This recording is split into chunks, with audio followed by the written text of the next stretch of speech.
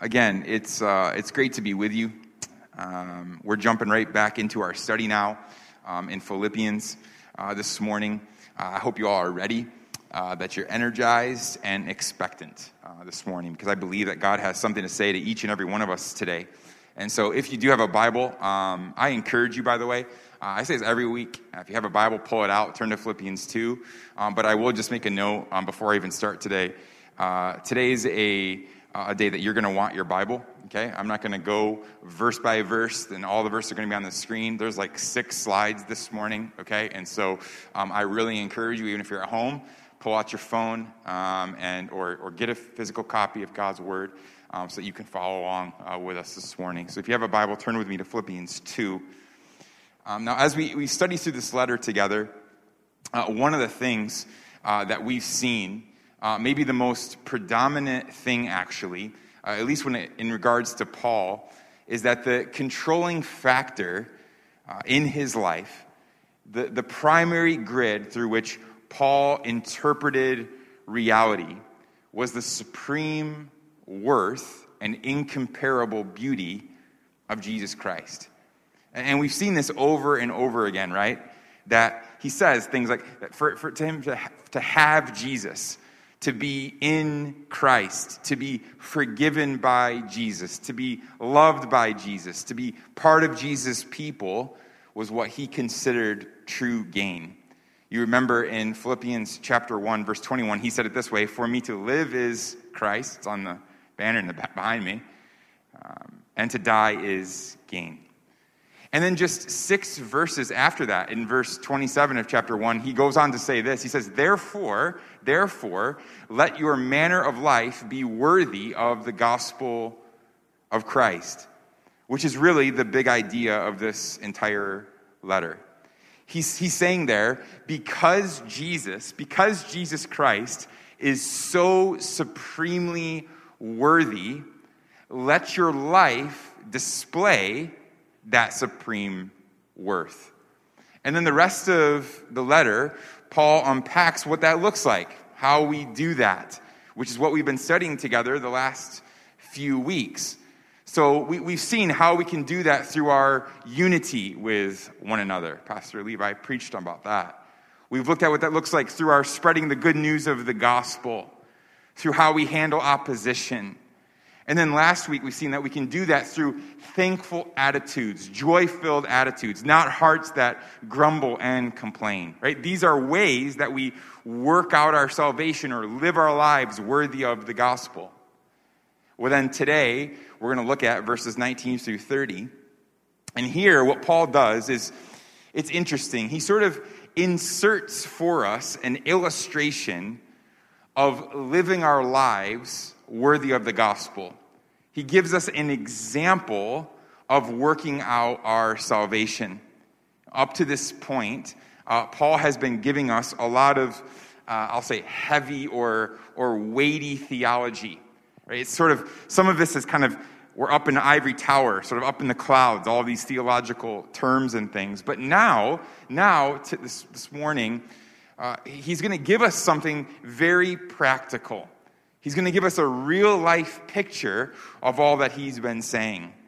And to do that, he's using 2 men named Timothy and Epaphroditus. Timothy and Epaphroditus. Paul has told us that we should, just previous to this, in the beginning of chapter 2, he's told us that we should do nothing from selfish or empty conceit, but with humility of mind to regard others more highly than we do ourselves, not looking out for our own interests, but for the interests of others.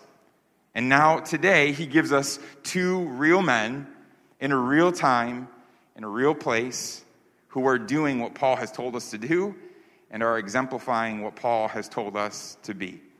And so that's where we are today. We're going to consider the lives of Timothy and Epaphroditus.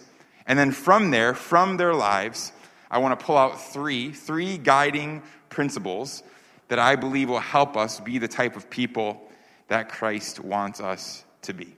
All right? That's where we're heading today.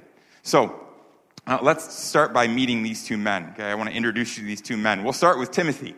Timothy. What do we know about Timothy? Well, if you're familiar with the New Testament at all, you know that this name, Timothy, comes up quite a bit.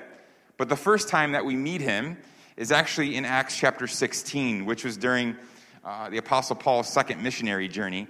It says this there in Acts chapter 16, starting in verse 1. It says, Paul came also to Derbe and to Lystra. Okay, this is a place in modern-day Turkey. By the way, it's in the middle of nowhere. Okay, very, very small, insignificant town. And a disciple was there named Timothy, the son of a Jewish woman who was a believer, but his father was a Greek. Okay, so what we know about Timothy, his mom trusted Jesus. His mom was a follower of Christ, but his dad was not. Okay, so he comes from sort of a broken spiritual home. And he was well spoken of by the brothers at Lystra and Iconium. Okay, so he has a reputation.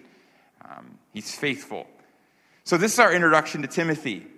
And then from there, if you were to look at the next verse, which we won't put on the screen, but from there, what we learn is that Paul actually invites Timothy to join him, to become a part of his traveling church planting team. And from here, from that invitation, starts this really deep, meaningful friendship.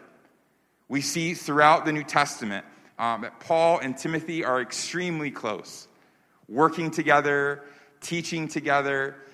Timothy delivered letters for Paul. He addressed pastoral issues at churches on behalf of Paul. So he's kind of a spokesman for Paul. And he deeply cared for Paul, whether they were on mission together or even while Paul was in prison. The many times he was in prison, Timothy was there. Timothy is so close to the Apostle Paul that he's actually mentioned in Romans, 1st and 2nd Corinthians, here in Philippians, Colossians, of course, 1st and 2nd Timothy, okay, written directly to him, the book of Philemon, and Hebrews. Okay, so of Paul's 13 letters, he's in like 9 of them or something. Okay, he's there a lot. And throughout Paul's writings, we see Paul call Timothy things like his fellow worker, his beloved, his faithful child. He calls him my brother, my servant of Christ, my co-worker in the gospel. And he even calls him my true child. And here in Philippians 2, verses 20 through 22, Paul says this about Timothy. He says this, I have no one like him who will be genuinely concerned for your welfare. For they all seek their own interests, not those of Jesus Christ. But you know Timothy's proven worth. And so we get an important glimpse into the character of Timothy here. That Timothy had a genuine love for Jesus' people. It wasn't artificial, right? It was real, genuine. And I find it interesting that Paul doesn't say that Timothy was a great teacher. He doesn't say that he was a great leader. He doesn't say that Timothy was just a magnificent visionary, right? In fact, from other writings, especially in 1st and 2nd Timothy, which again were written by Paul directly to Timothy, we see that actually that Timothy was a little bit of a timid person. It was more of his character. And perhaps some scholars believe it's pretty evident that Timothy probably dealt with some levels of anxiety and fear in his life, maybe as a young man, trying to do ministry for the first time. And so Timothy wasn't some super Christian, right? We're going to get to this later, but I want you to know that even from the beginning. He's not some super Christian. But what this does say is that he loved Jesus and he loved Jesus' people. That he had a genuine concern for people. Timothy was a normal guy, everyday guy from the middle of nowhere, actually. Again, came from a divided family, at least spiritually, but he had obviously been gripped by the grace of God. He opened his life to be used by the Lord, and so God used him, all right? And so that's Timothy. And now, what about Epaphroditus? What do we know about him? Well, what we have here in Philippians 2 is actually about it, right? There's one other reference to him, which is in chapter 4 of Philippians, verse 18, where Paul says there that he received from Epaphroditus the gifts that the church of Philippi sent to him. But that's really all we have in the entirety of the New Testament. But even so, even though that's the case, just 2 references to him, here's what we can gather. Apparently, Epaphroditus was from the church at Philippi, and he probably met Jesus, through the ministry there. Maybe even knew Paul. It seems like he did even before. And at some point, the church at Philippi heard that Paul was put in prison in Rome. That word got passed to the church at Philippi. Hey, Paul went to prison in Rome. And you have to understand, right? This is something that, again, it's important to understand context. You have to understand that in that day, prisoners were responsible for finding a way to support themselves. Right? It wasn't like today where a person that's put in prison, they get like TV and books and snacks. And some of these prisons have like couches, like recliners, like all on your taxpayers' dollars, okay? Anyway. But that's how it is, right? But people back then, right, you're a criminal, you had to figure out how to survive in prison. And they didn't really care about you. If you die there because you're not taken care of or no one's going to take care of you, whatever. But you got to figure out a way to take care of yourself. And so with that, the church at Philippi heard Paul's in prison. And so what they do, they put together this really large gift. And they send it to Paul through Epaphroditus. So Epaphroditus makes the journey from Philippi to Rome. He delivers the package.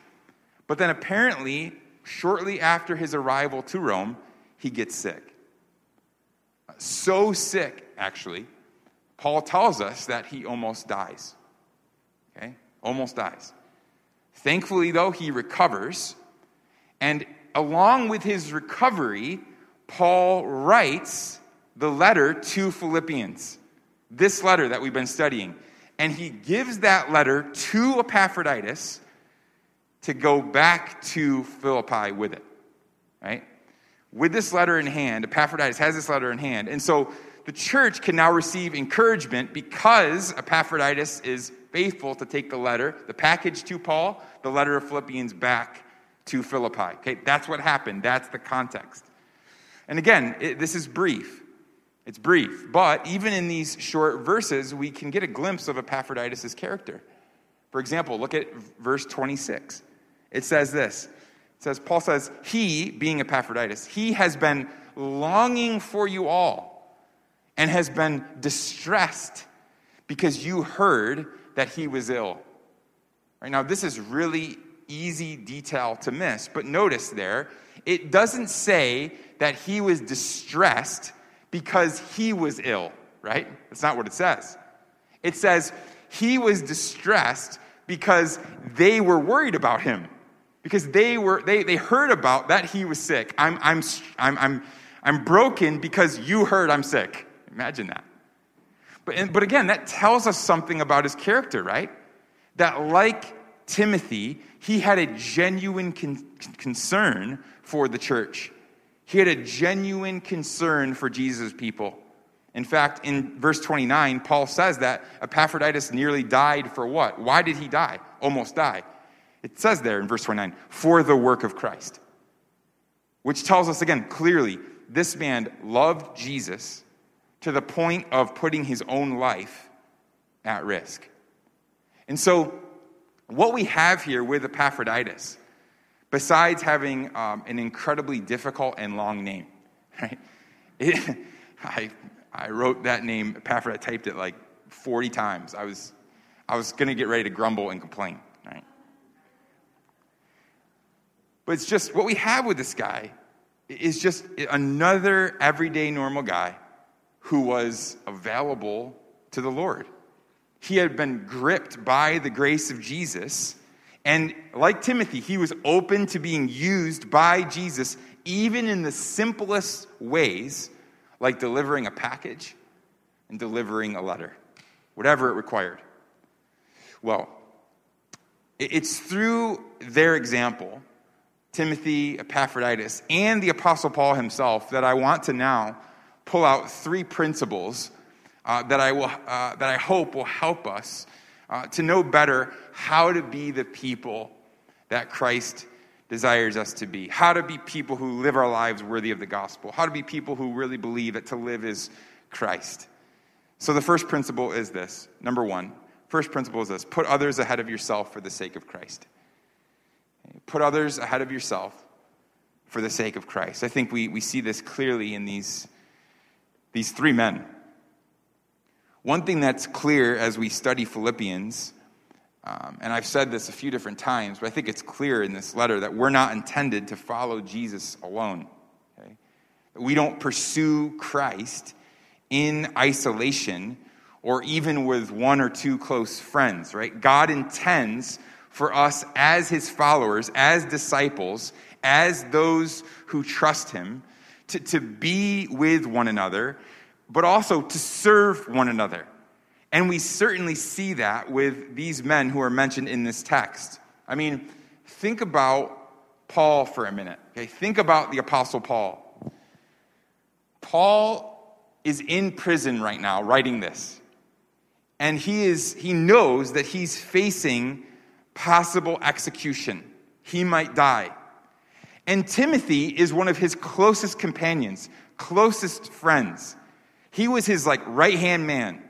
They traveled everywhere together, served each other, right? And I already mentioned to you, Timothy deeply is caring for Paul. And so it would have been really understandable, right? Don't you think that the church at Philippi would have understood if Paul had said this? Look, guys, writing, look, I can't spare Timothy at this time. I don't know what's going to happen to me, so I need him here to make sure that he can care for me whatever happens. So he's going to stay with me. It would have been understandable, but he doesn't say that.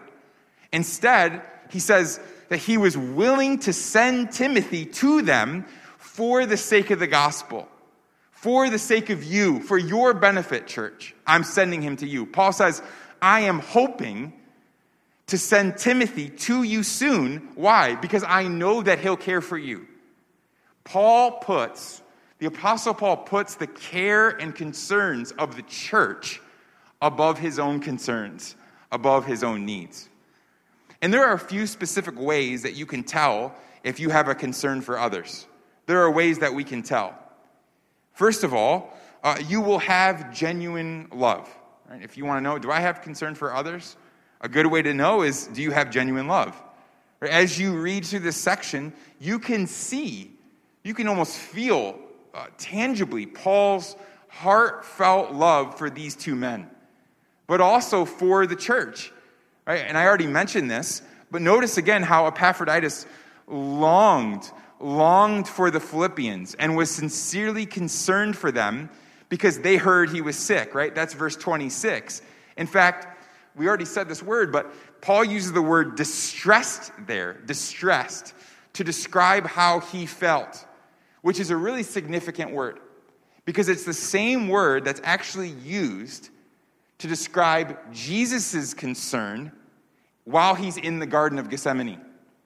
It actually says of Jesus, he knows he's going to die on the cross in hours, okay?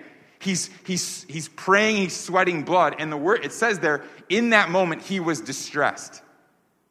And Paul chooses to use that same word of Epaphroditus and how he feels for the church, knowing that they're worried that he's sick. There is a deep, deep, heartfelt love shown here. Deep feelings, emotions from Epaphroditus towards the Philippians. And of course, we see this type of concern not just from Paul, not just from Epaphroditus, but also here displayed by Timothy as well. Again, it says of Timothy in verse 20 through 21 that he was not seeking his own interests, but the welfare of the church. In other words, Timothy wasn't doing ministry, or he wasn't following Jesus for his own gain. He wasn't in it for his own reputation. He wasn't in it for his own well-being. He was genuinely after the joy and the good of others, which is what it means, by the way, to be a true servant. And there is another sign of having genuine concern for others, I believe we see here as well.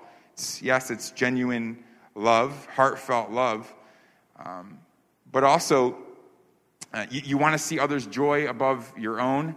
That's part of this. And then on top of that, it's seen in our ability to cooperate with others. It's seen in your ability to cooperate with others.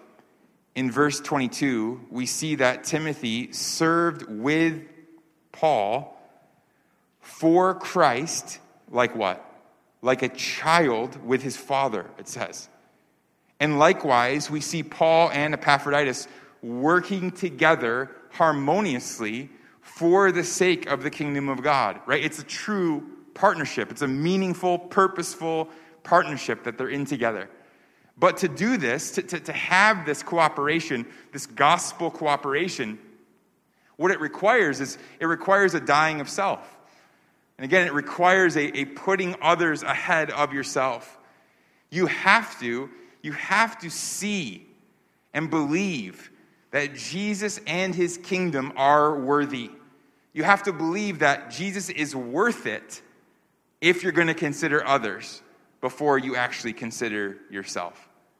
And notice this as well. I think this is a really important to say, particularly in our Korean context. Okay, we always have to understand where we are, who we're largely speaking to. I think this is really important for Korea. Notice that even though Paul, the Apostle Paul, he is clearly, by the way, he's clearly the leader. And he had every right to be the leader, the head, as the apostle in these relationships. He was probably, by the way, a good 25 years older than Timothy. We're not sure about Epaphroditus, but the way it's written in the language seems like he's younger. Okay, that I think we know.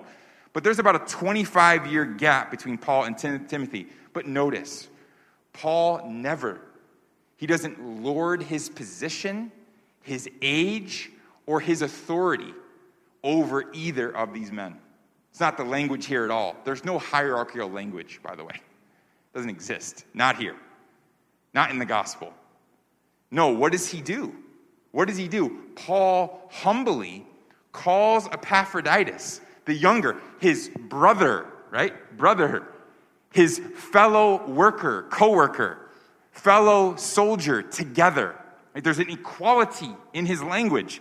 In verse 25, we see that, right? In other words, he deflects any glory from himself that probably he could have tried to gain. He deflects it away and lifts up these two faithful servants. It's true humility. So this is what we need to do as well.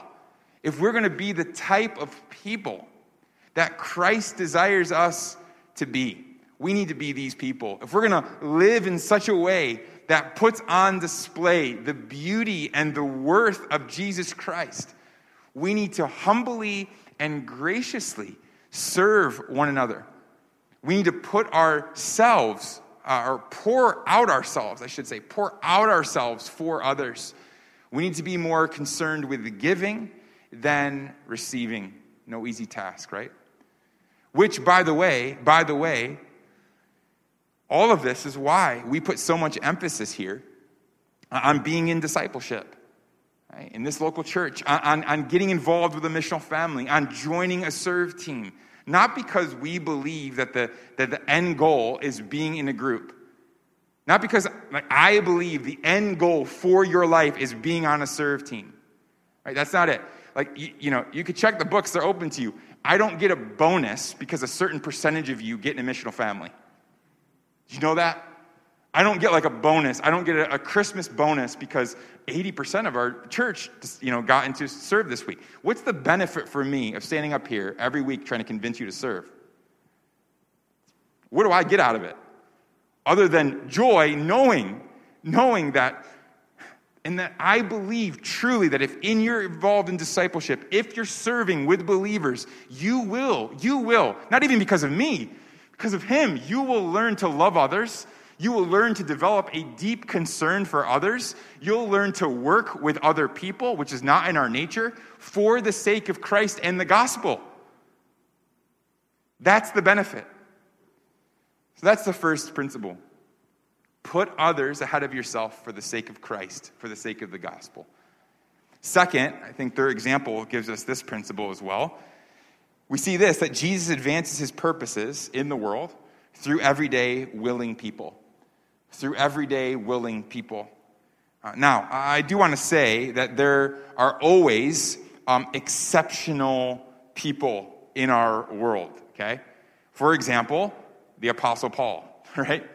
There are maybe two, I'm trying to give an out there estimate, but you know this, right? There's maybe 2 to 5 people who are exceptional in every generation.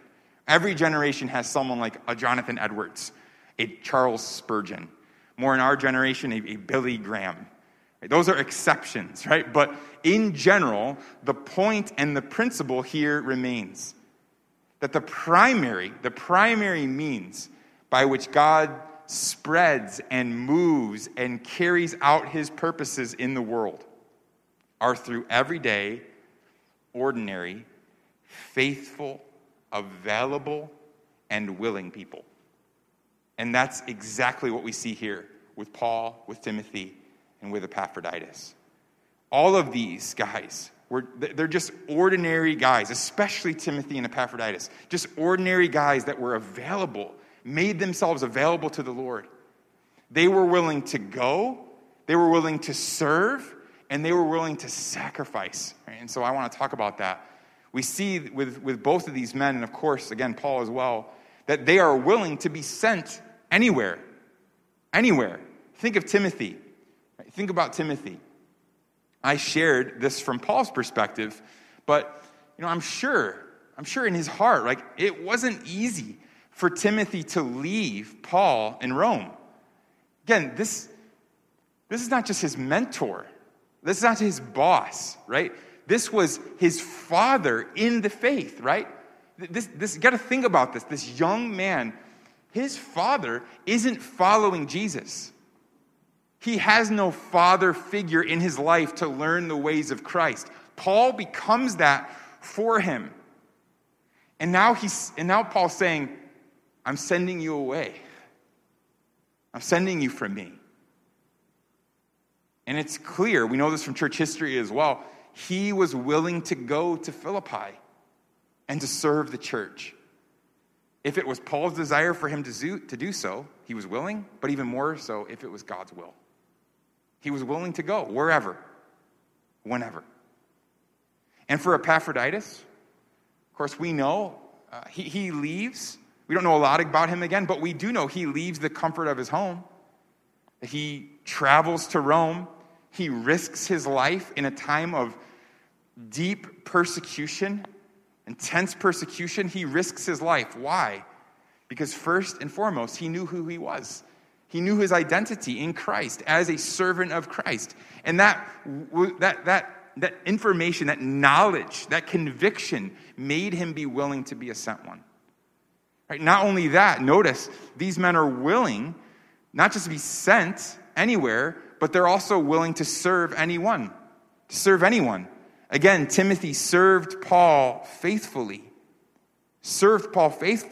But he was willing to serve people and churches all over the Roman Empire, wherever he was needed. And we know he does that faithfully.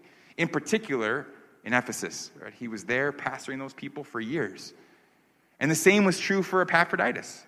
Right? Whether it was in Philippi, whether it was in Rome, it didn't matter. He just loved people. He had a concern for people. He had a concern for the church.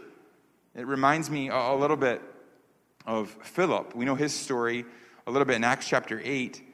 We know that Philip was used by God, right? We know to reach thousands and thousands of people in the area of Samaria. Okay, we know that.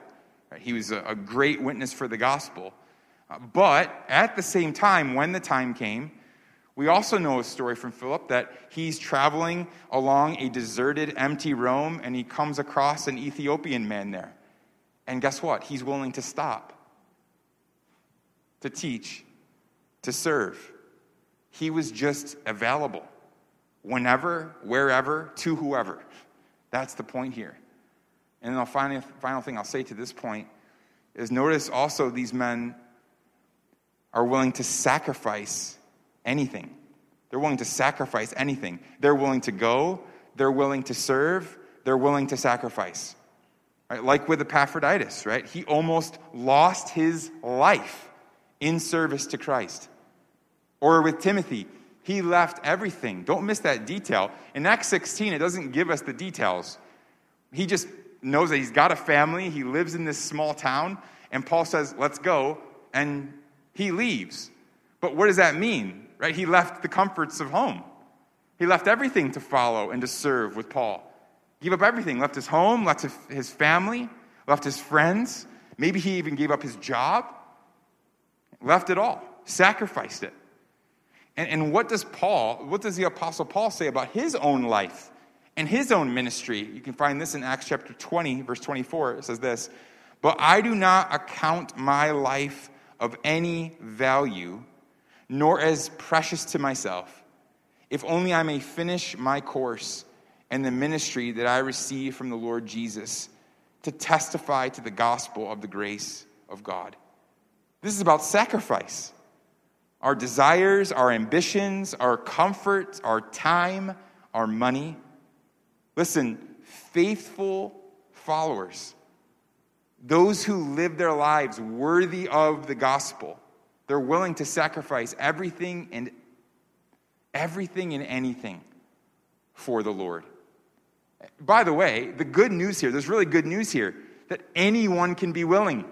Anyone can be available. Anyone can be faithful. Right? You can be a brilliant mind with a big heart like Paul. Right? You can be a loyal, caring servant, pastoral heart like Timothy. Or you can be a faithful, sacrificial delivery guy like Epaphroditus. Doesn't matter. God is in the business of using normal, everyday people who are simply faithful with the opportunities that God brings across their way. Right? He's looking. God is looking. He's looking. He's searching for people who are willing to go, who are willing to serve, who are willing to sacrifice. Whenever, wherever, and to whoever. So the question for us today is, do we have eyes and ears to see the opportunities that God is presenting to us around us? Are we listening to his voice? Are we taking the time to listen to the voice of God in our lives? Are we making ourselves available to him? Are you available to the Lord? Or do we say things like, you probably don't literally say this, but your actions say that you do.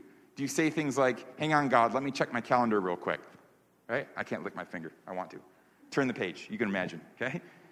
Let me check my calendar. Let me check my schedule really quick. I know you want me to do some things. Let me see. I can pencil you in here. Right? Or do we live like that? Right? God is looking for and uses normal, everyday, willing people. And then the final principle I want to pull out of this text is we need to develop a heart that is centered on the things of Christ. Develop a heart that's centered on the things of Christ or the gospel. Perhaps more than anything that we get out of this text, I want us to understand this point, okay? Perhaps more than anything. It's all good, but perhaps more than anything, I want us to understand this point. That while certainly we can look to these men here, we can look at them. We can look to Paul. We can look to Timothy. We can look at the example of Epaphroditus and try to imitate them. We can do that. It's okay to do that, but understand, that's really not Paul's main point here. Paul is not really saying here, you want to live a life worthy of the gospel? Be like us. Look at us. Right? Paul here, actually what he's doing, Paul is pointing beyond himself and these men, sort of like behind his shoulder, if you will, and he's pointing to Jesus. Because the point here is, don't look like us, look like Christ. Center your life, center your heart on him.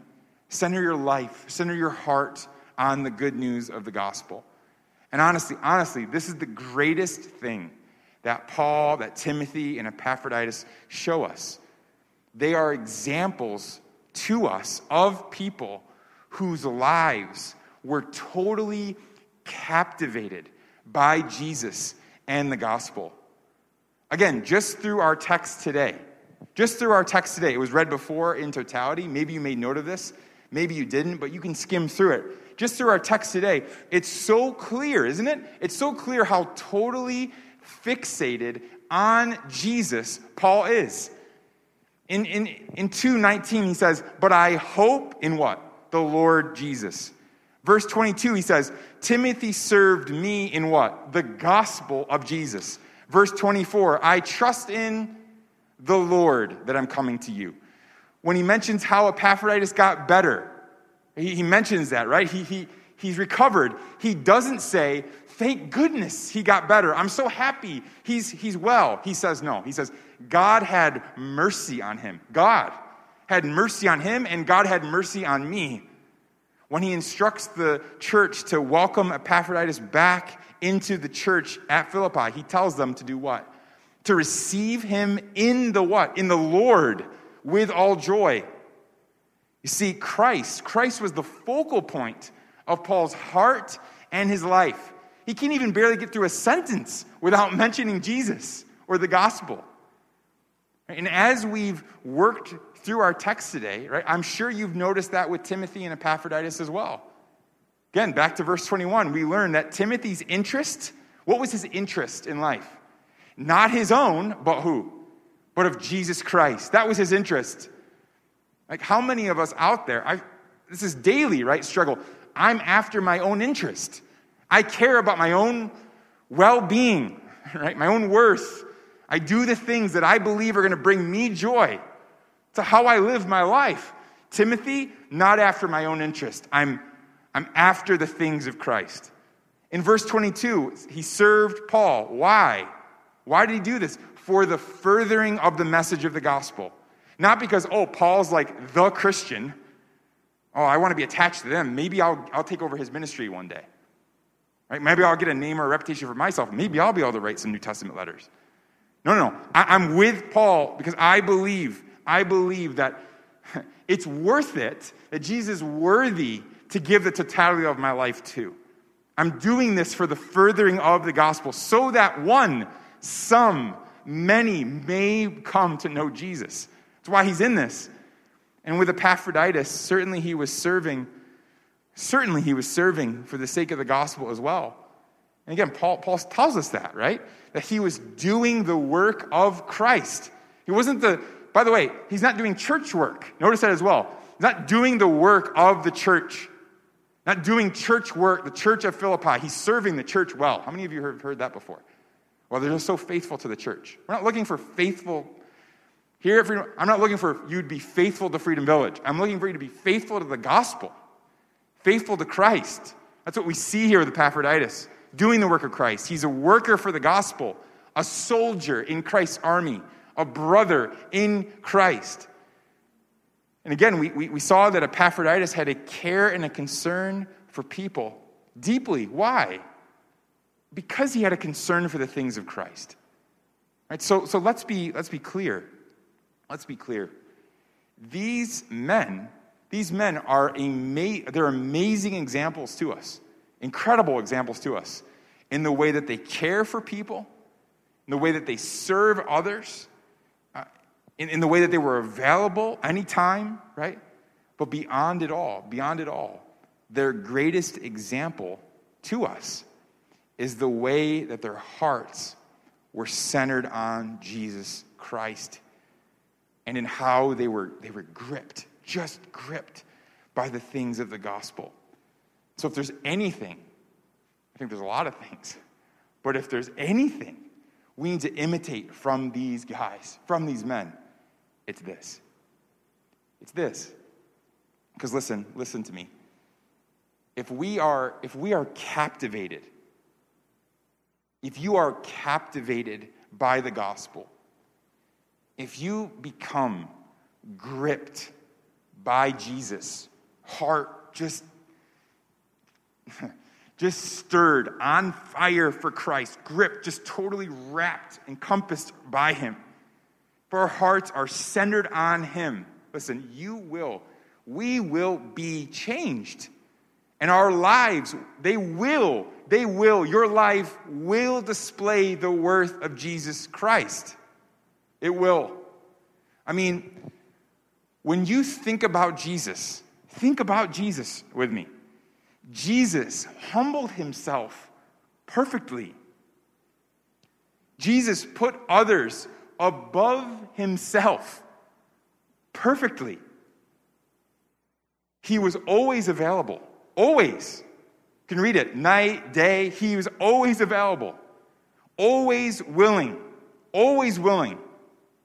Willing to go wherever the Father told him to go. That's why he's always in prayer. He says, I could do nothing except for the Father tells me. And so he's like, my life, my very steps aren't even my own. I need to go be with the Father to find out what he wants me to do today. You imagine living your life that way? Embodies it perfectly, a willingness to go, to be sent. A willingness to serve anyone, anywhere. It didn't matter the reputation, male, female, doesn't matter your status. He was willing to serve, to teach, to care for anyone. The sick, the lame, right? The diseased, right? The Samaritan woman, right? He's not allowed to even be in that territory to even touch her. In her presence, she's dirty in the view of the people, right? He's willing to be there to serve. And of course, Jesus willing to sacrifice anything, even his very own life. Right? Jesus is the one, Paul tells us, Jesus is the one who laid down his rights, his authority, his position, and priority in heaven. Jesus is the one who became obedient to death on the cross. So think about Jesus. When you think about those things, when you think about Christ, doesn't that give you the desire? Doesn't it push you a little bit to want to be available for him? To be willing to go anywhere, anytime, to anyone, for him? And does it not make you want to genuinely care and serve others? When you consider the care and the concern that Jesus has shown to you, to me. So let me just end by asking you today. A simple question. How are you doing with all this? How are you doing with all this? Do you have a genuine love and care for others? Genuinely? How is it for you? Are you able to put others and their interests above yourself and your own interests? Are you able to do that? Sincerely? Do you look for opportunities to do that? How about your availability? Now I'm going to a sensitive place. I'm talking about your time. How about your availability? Are you available to Jesus and for Jesus? Or are you trying to make it through this life doing the bare minimum for him, hoping nobody will notice, even him? Just trying to sort of skirt your way quickly as the door's creeping into heaven. I'm just trying to make it in. That's good enough. Just what's the minimum I have to do? Which honestly, if that's you're in that place, you're just trying to do the bare minimum. That shows not just the world, it shows the church, it shows Jesus. He's not that important. He's not that special. He's not that worthy. It also shows maybe, just maybe, you don't truly understand the gospel. And you don't truly understand all that he's done for you.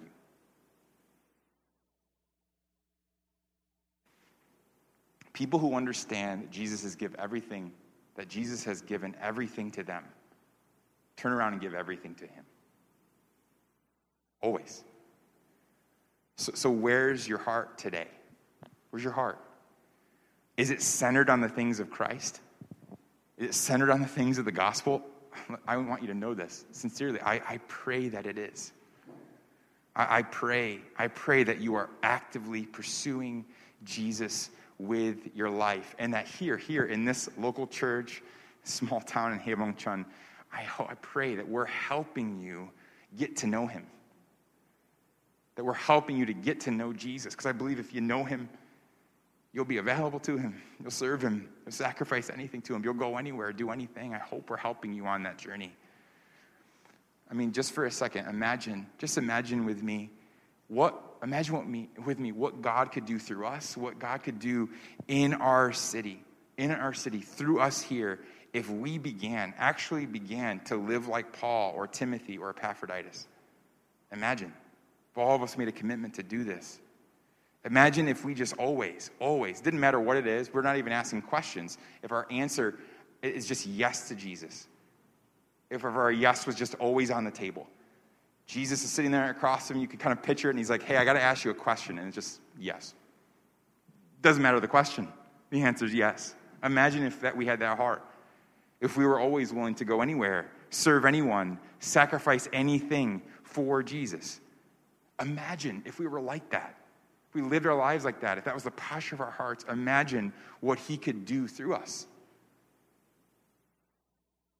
Listen, Jesus uses everyday, ordinary, willing people to advance his purposes in the world. So, let's participate in this. Let's ask God, let's ask the Lord to redeem our natural selfishness and turn it into supernatural, sacrificial service for his glory and the good of others. And then let me just encourage you to start somewhere. Right? Start somewhere. Start serving. Look for opportunities to do that. Right? Anywhere, anytime, right? Just find a way to care for someone. Find a way to love somebody. Even today. Don't wait till tomorrow. Do it today after the service. You got a whole half of a day left. Find a way to do this. At worst, this week. It could look like so many things. Maybe it is getting in a missional family. Maybe it is joining a serve team. Or maybe it's just sending an encouraging message to somebody. Maybe it's just getting together with somebody for coffee just for the purpose of praying for them. Anything. Start somewhere. Taking a coworker to lunch. Buying that lunch.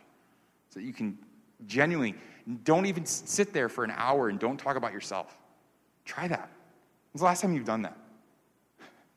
You got together with somebody and your concern was them totally, not you. I'm not getting into this meeting to talk about myself. You've probably told about yourself to every other the last 5 people you're with. What would it look like I just want to know about you. Just tell me everything. How can I pray for you? And then let's actively pursue. Let's strive together, hand in hand, shoulder to shoulder, linked arms. Let's strive to become imitators of Paul, of Timothy, and Epaphroditus. But even beyond them, to become imitators of our Lord Jesus himself. Amen? Amen. Let me pray for you.